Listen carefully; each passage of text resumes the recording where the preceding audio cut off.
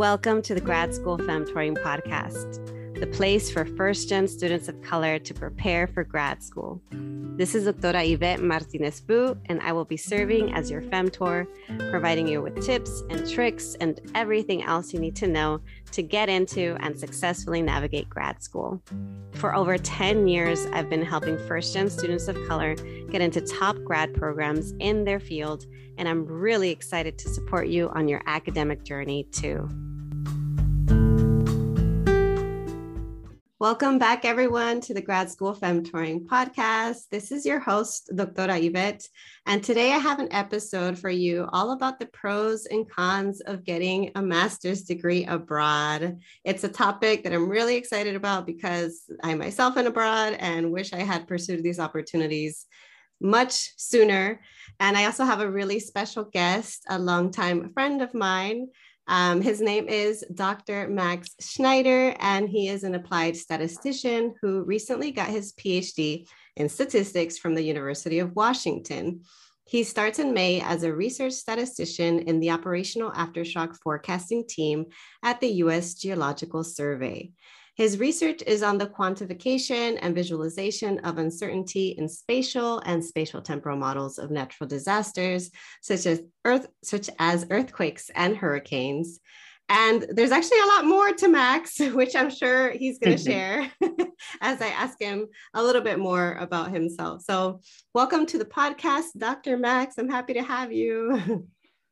Thank you so much, Yvette. I'm really happy to be speaking with you and your listeners. Of course. So for those that don't know you, can you tell us a little bit more about yourself, your backstory, what led you to pursuing graduate study abroad and then a PhD in statistics back in the US? So tell us a little bit more about that experience. Yeah. And I know you're abroad now, so you can also chat about that. Totally. Yeah. So maybe I'll start with where I am now. So I'm sitting in Berlin, Germany. I've been here for a few months working as a postdoctoral researcher at the German Research Center for Geosciences. And what I'm working on here is the visualization of seismic hazard in Germany. So seismic hazard is just how much the ground is going to shake due to earthquakes. And we can estimate that using physical and statistical models. And then my work is to take the outputs of those models and think about how best to visualize them in a map. And so we're using these principles from visualization and statistical research to improve how we make these seismic hazard maps and to test them against the starting maps, the baseline maps that we had before. So my work is all about this earthquake modeling, which requires statistics and seismology, geophysics, but also this, visualization and risk communication about these earthquake models so that people can understand what is it that we did and why is it important.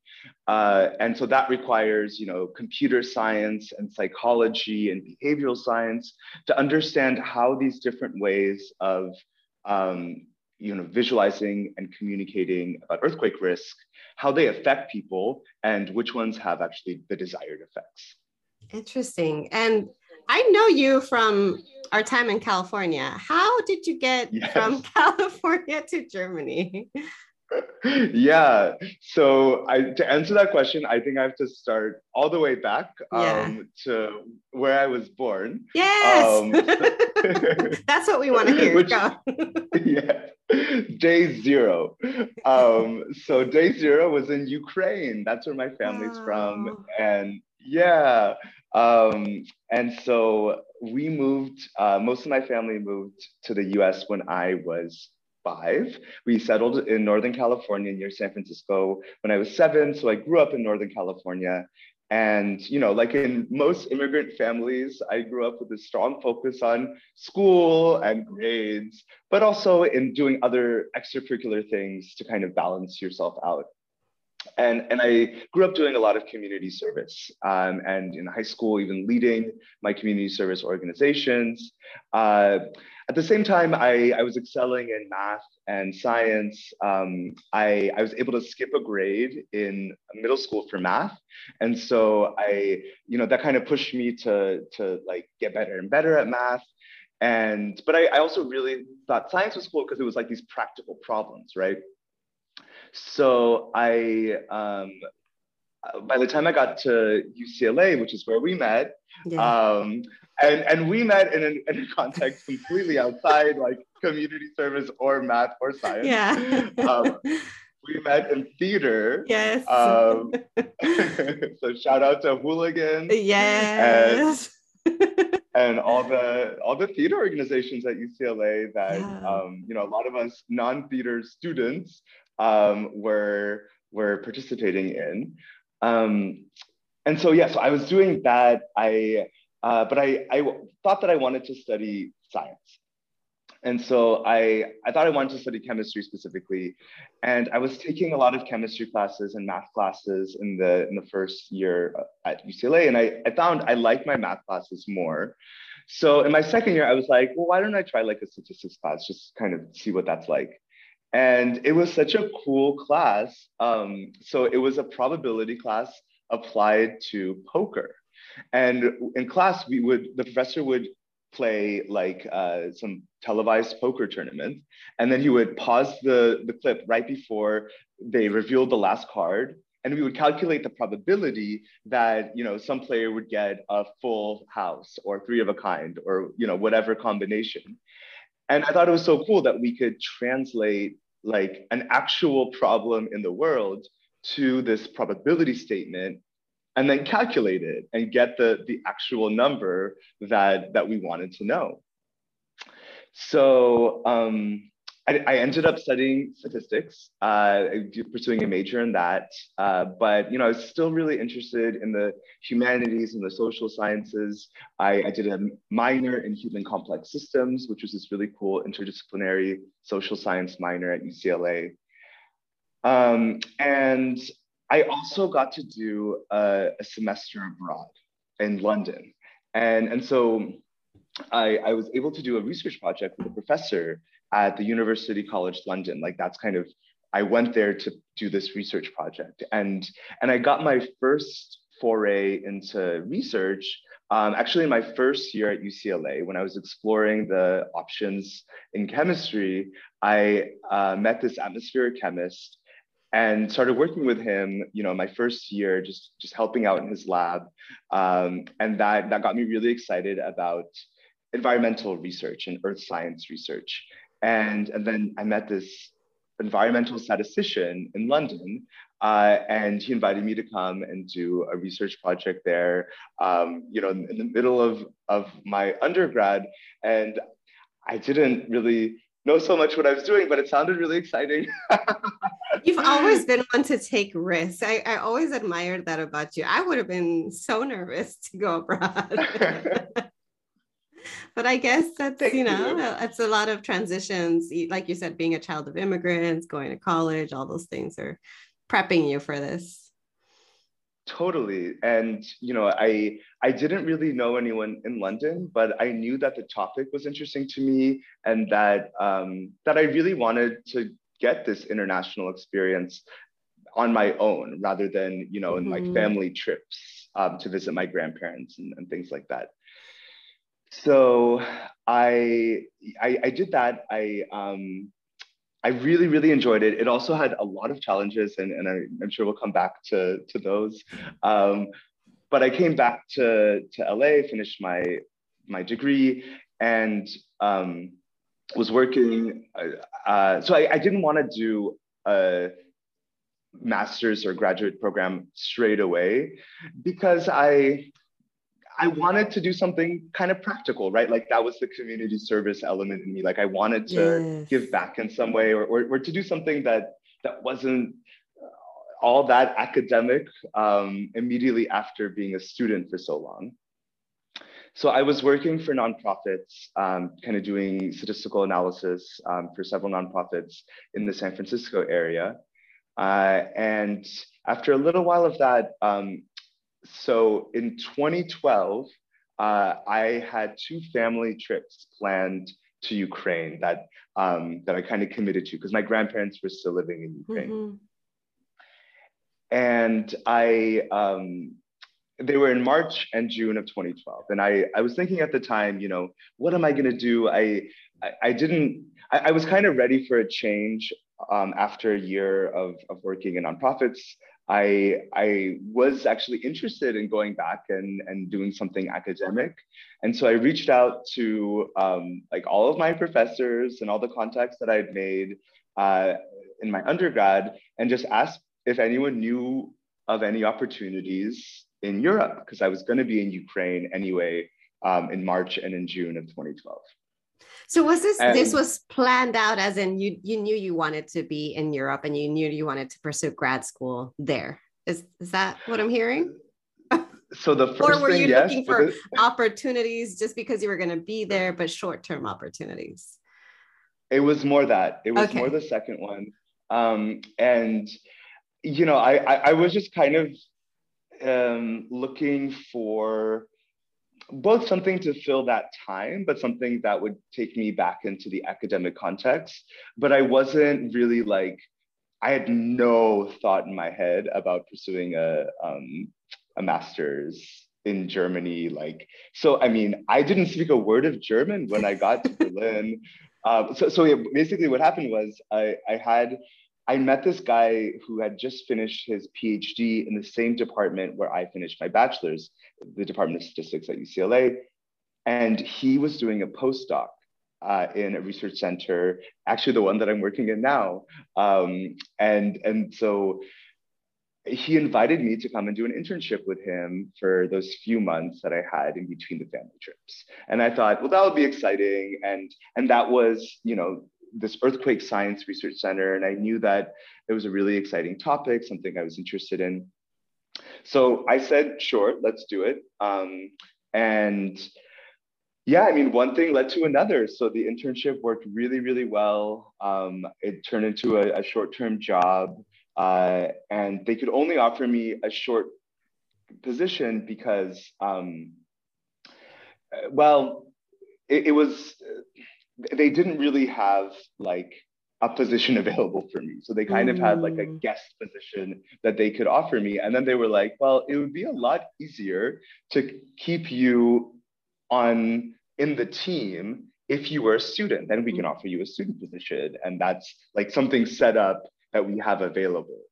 And so I thought about it and I was loving my time in Berlin. I was really enjoying the experience of this research center and this topic of earthquake science and modeling earthquakes and testing them and kind of this mix of stats and earthquakes. And so I said, sure, let's try it. Why not? And that's what led to, this long-term move in 2012 to Germany, to Berlin. The master's program was filled with challenges, which we'll kind of go into, but just to like kind of jump to where I went next. So after finishing the master's in Germany, I searched for a PhD. I wanted to get a PhD in statistics and continue this kind of applied environmental research. And I did a global search and ended up with a great opportunity at the University of Washington, but with many kind of returns to Berlin and Germany to work with both my old research group at that earthquake center, but then a different research group as I got into this like psychology of visualizations work. And so I after 5 years in Germany, I spent another 5 years kind of going back and forth between Seattle, University of Washington, and Berlin and Potsdam. That's really interesting because you're just showing how there are so many possibilities that are out there that we don't even know of. And we think, oh, I'm just going to apply. You actually reached out to your network. And then from one thing led to another to another. I want to hear a little bit more about specifically the pros and cons of that time, your experience back and forth and in the master's program abroad. And Totally. I'm happy to have you share, I don't know if you prefer to share the pros first or the cons first. Yeah. So maybe we can start with the challenges and then kind of get to the benefits or the pros or the things that you gained from it. Sure. We will end on the good note. Yeah. Well, yeah. So there's definitely difficulties in any kind of abroad study experience. I'll try to distinguish between those that I think were specific to Germany and to my experience, and then those that I think might be general across other international study experiences. So yeah, I mean, one that was really tough for me was the language barrier. Yes. I So my program was not an international master's program. So there's several kinds of master's programs in Germany. There's ones where everything is taught in English and they're attracting an international cohort of students.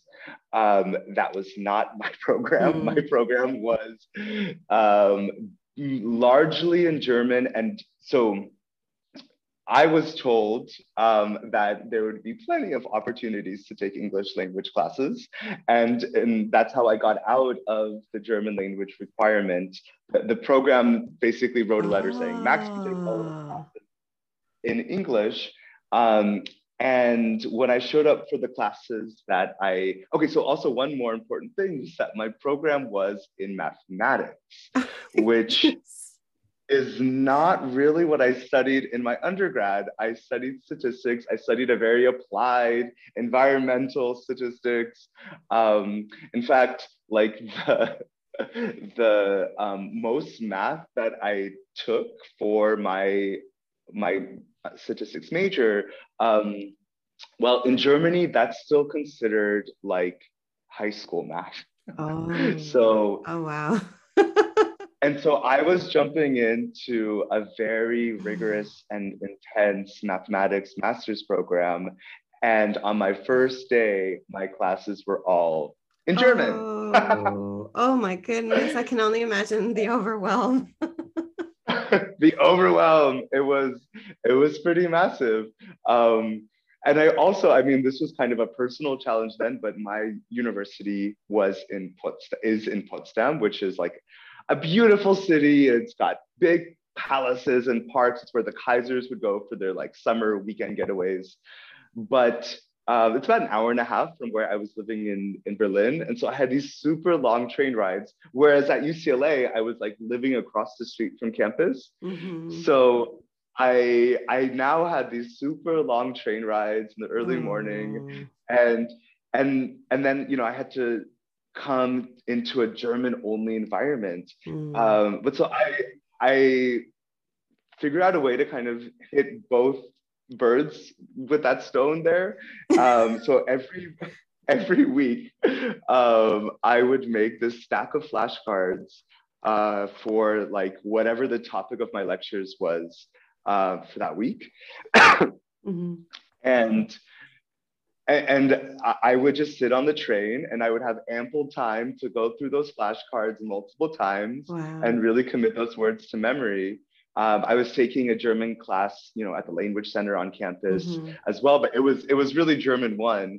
Mm-hmm. So I had to do a lot of self-study. I had to take a lot of time with, you know, like office hours with my professors, and also really work with my classmates. Were they patient with you, given the language barrier? I think they really took pity on me. Oh, okay. Because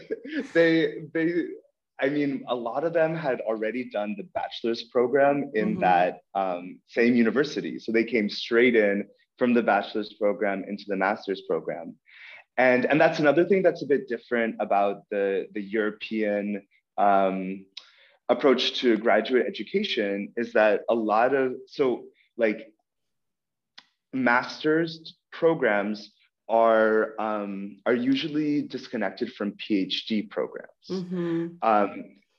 Like so the they're not master's MA program, PhD, they're more like an extension of the BA, or what, or can you distinguish? I would say it's kind of like an extension of the BA. It's a like you're getting deeper into the field, and also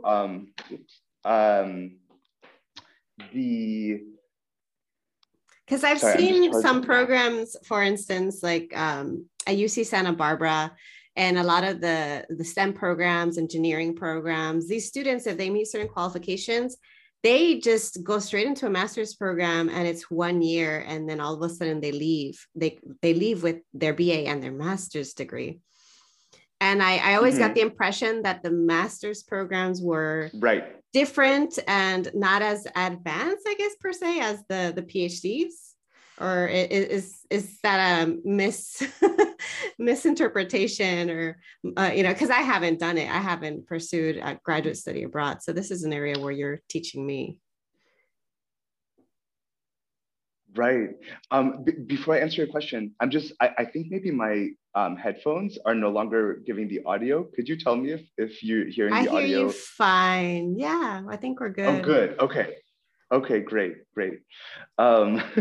So yeah, to answer your question, it's a slightly different system because they're used to, so in Germany, actually in every European country, they used to have kind of their own approach to education. And in Germany, for example, there was a single degree program that ended with a diploma. That was the equivalent of a master's degree. It was called a diplôme. You did a thesis at the end of it. And it was a 4 or 5 year program. So then so like every European country had a different way. And most of them actually didn't have dedicated master's programs. They just had either like, something short before the PhD or something short after the master's. Like a post-bac program? Or what do you mean when you say something short? Yes. So like either it was a separate program, like a master's in the US, basically, or it was like some special preparation prior to doing the PhD, or it was like in the German style, kind of this one program that encompasses both bachelor's and master's. I see. And then there's been a standardization of the European educational systems that now, like, every country has masters and bachelors as separate programs. And what that's done in Germany, for example, is it's created all these interesting opportunities for international master's programs, because now departments have to, figure out how they're doing their master's education. And a lot of them are taking the opportunity to internationalize and to really expand their offerings, and especially offer a lot of English language master's instruction. Is this a recent shift, or was this already in existence when you were there for your program? It started a couple years before I got there. So it's 12 to 15 years old that this has been around. So I was, my program, like I mentioned, it wasn't an international program, but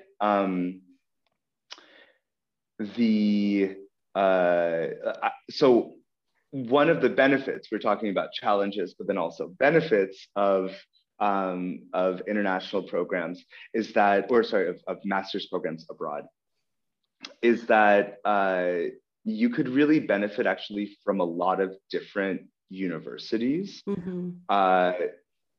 In the German system, I think this holds across a lot of European systems. You're allowed to take classes and work at other universities. So I ended up taking a lot of classes at the Berlin University, so the other 3 universities in the Berlin area, and I I took some classes in these international English language master's programs at other universities, which were in their infancy. So I was one of the guinea pig students. Yeah. But yeah, they're really like, you know, a lot of them are excellent programs, and um, they also really attract, you know, as they're intended to, this international cohort of students. And I think that's another huge benefit of being in an international master's program, or any kind of, you know, master's program abroad, is that you're an international student and you're surrounded by lots of other international students. I was taking classes with people from Slovakia to Brazil to Tanzania to Australia, like just across the world, people were coming. And so you gain this exposure, not just to the country that you're living in, but to all these other perspectives from around the world. Right. And I think that really, like, yeah, it develops a lot in you, and it develops your network in this really amazing way.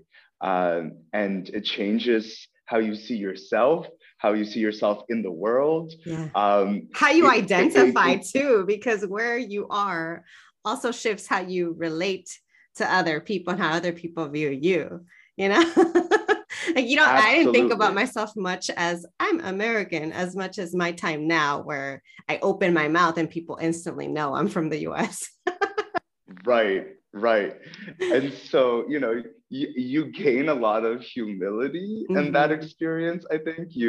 But you really gain that through this change in perspective. Like, all of a sudden, I'm not just, you know, like, surrounded by, let's say, people like me, people with the same cultural background or the same, you know, national background. I'm surrounded by people who come from everywhere.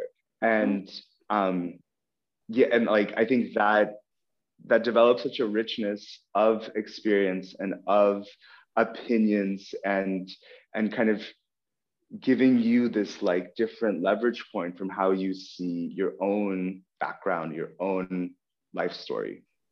You know, so what I'm hearing from you and your experience is that from the side of the challenges, there was this very big language barrier because you weren't in an international program per se. You were in a master's program with other German speakers and had to learn German from zero, from level 1 in a graduate level program, and in a discipline that wasn't necessarily one you were 100% trained in.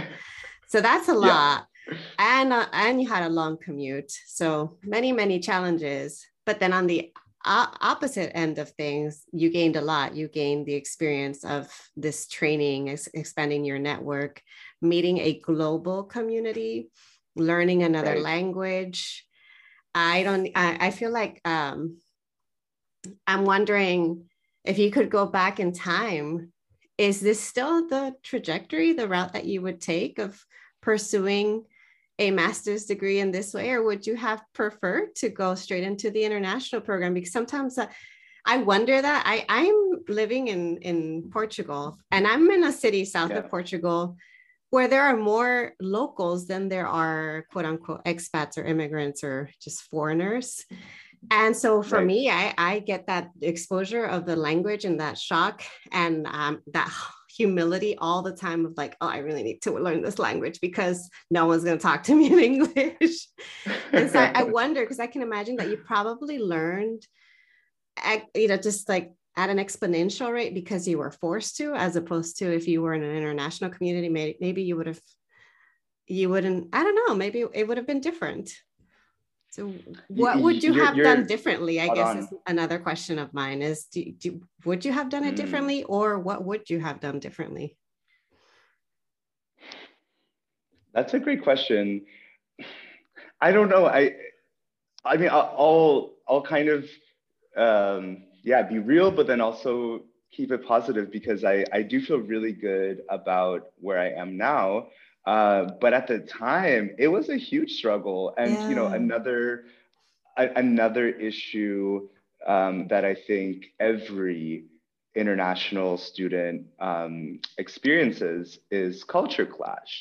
And Yes.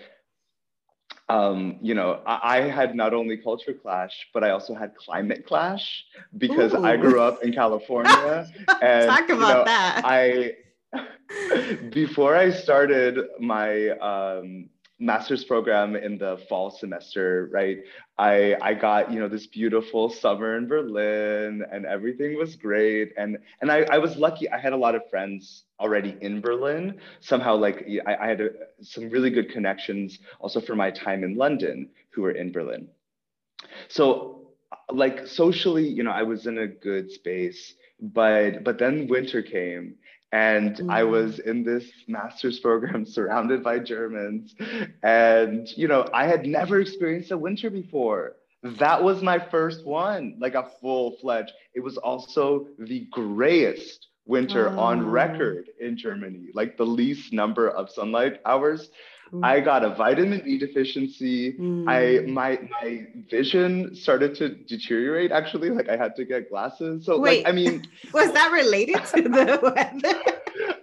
I'm not entirely sure if that was because of the low sunlight hours, but I'm gonna blame it at least partially, Um, but literally, I remember I was sitting in a final exam. It was my second semester, and like my vision was like starting to shake. Like I couldn't see the paper Oh. anymore, and I did not do great on that exam.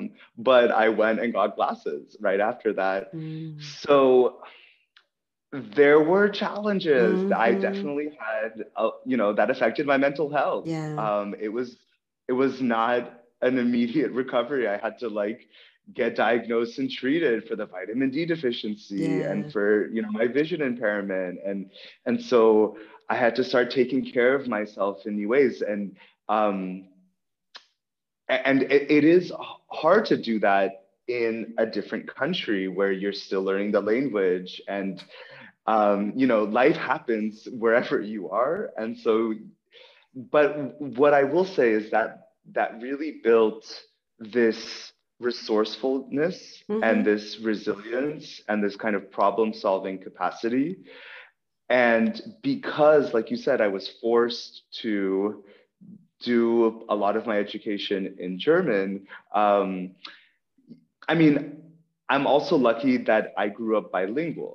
And Mm. so I had some language, and then, I took Spanish in high school and college, and shout out to the Hispanohablantes in Berlin because they really helped me like my Spanish strong too. So acquiring German was difficult, but it wasn't my first new language. Mm-hmm. Um, but yeah, like I did have to overcome those things and figure out how. And I think when you do that, you develop a lot of capabilities that you didn't have before. And and so I'm actually really happy that I had that experience, because I think if I had just done an international English only master's, I would not have my German nearly at the level.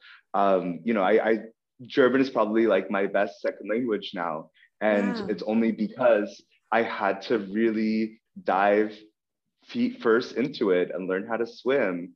And I'm really, really grateful for the consequences of, uh, yeah, of the journey through those obstacles.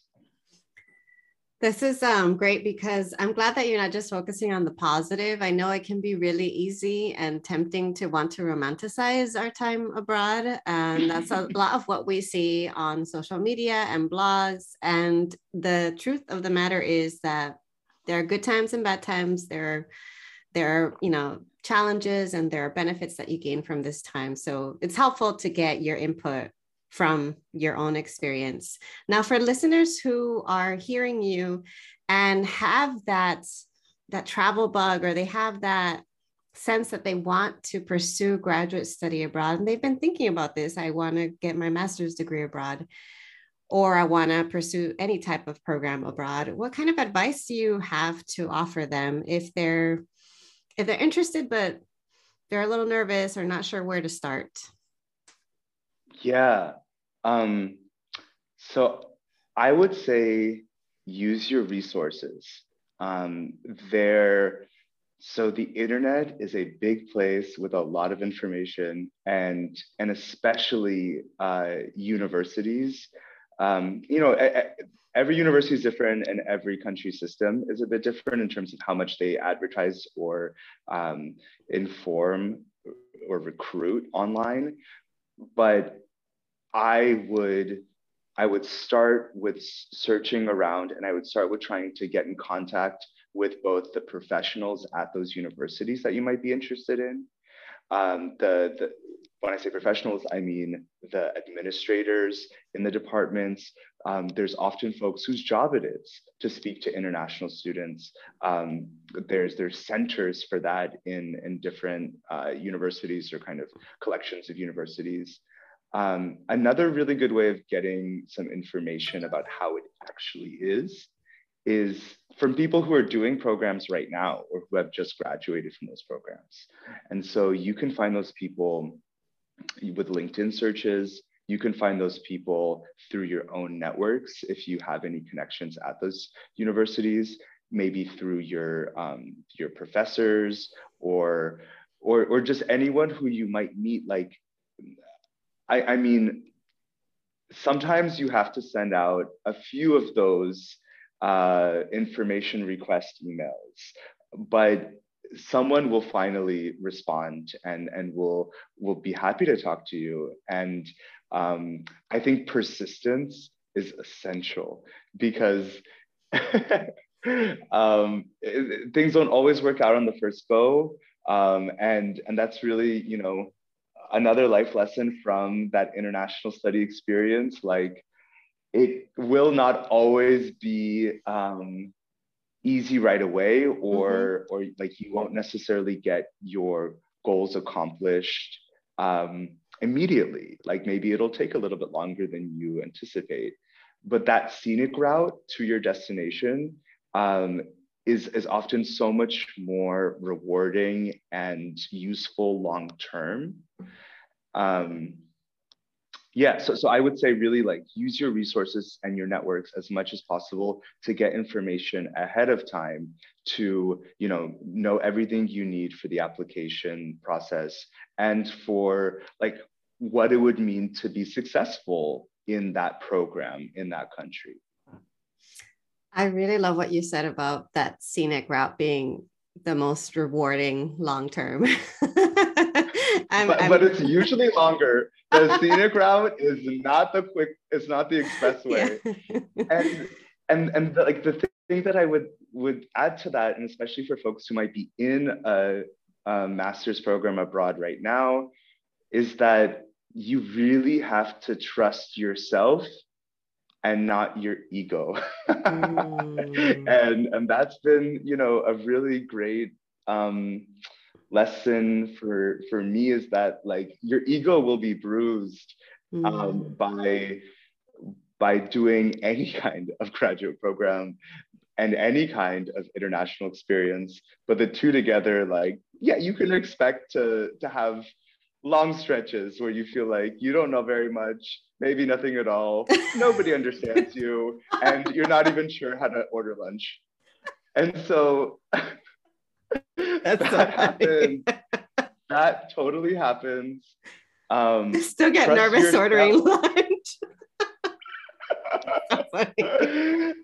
You will end up getting some lunch. You will get fed. You will figure it out. Like, and I guess when I say trust yourself, not your ego, what I mean really is trust your resilience, your perseverance, your ability to withstand, because that's actually you at your core.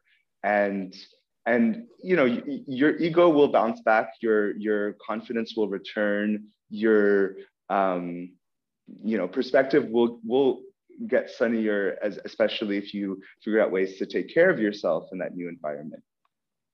But that resilience, that perseverance, it'll get sharpened, and it's actually what's going to get you to the finish line. That's great. That's a wonderful way to wrap up today's show. Now, for folks who resonated with what you said and they want to connect after this, is there a way for them to reach you?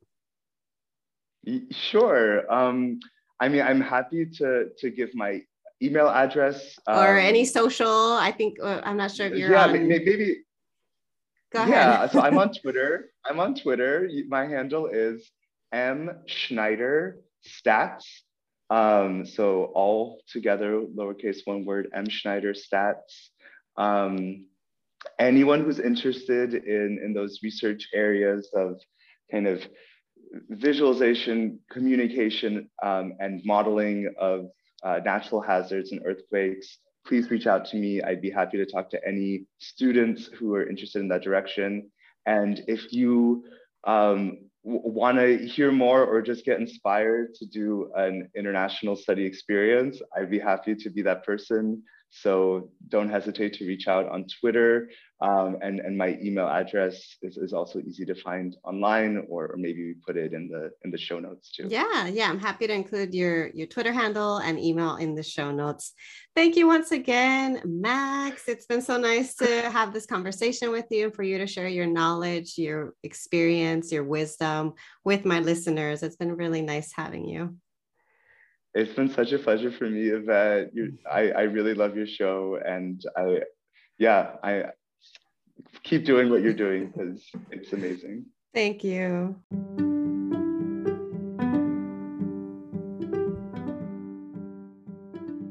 Thank you so much for joining me in the Grad School Femtoring podcast. If you liked what you heard, please leave me a review on Apple Podcasts or email me your review at gradschoolfemtoring@gmail.com.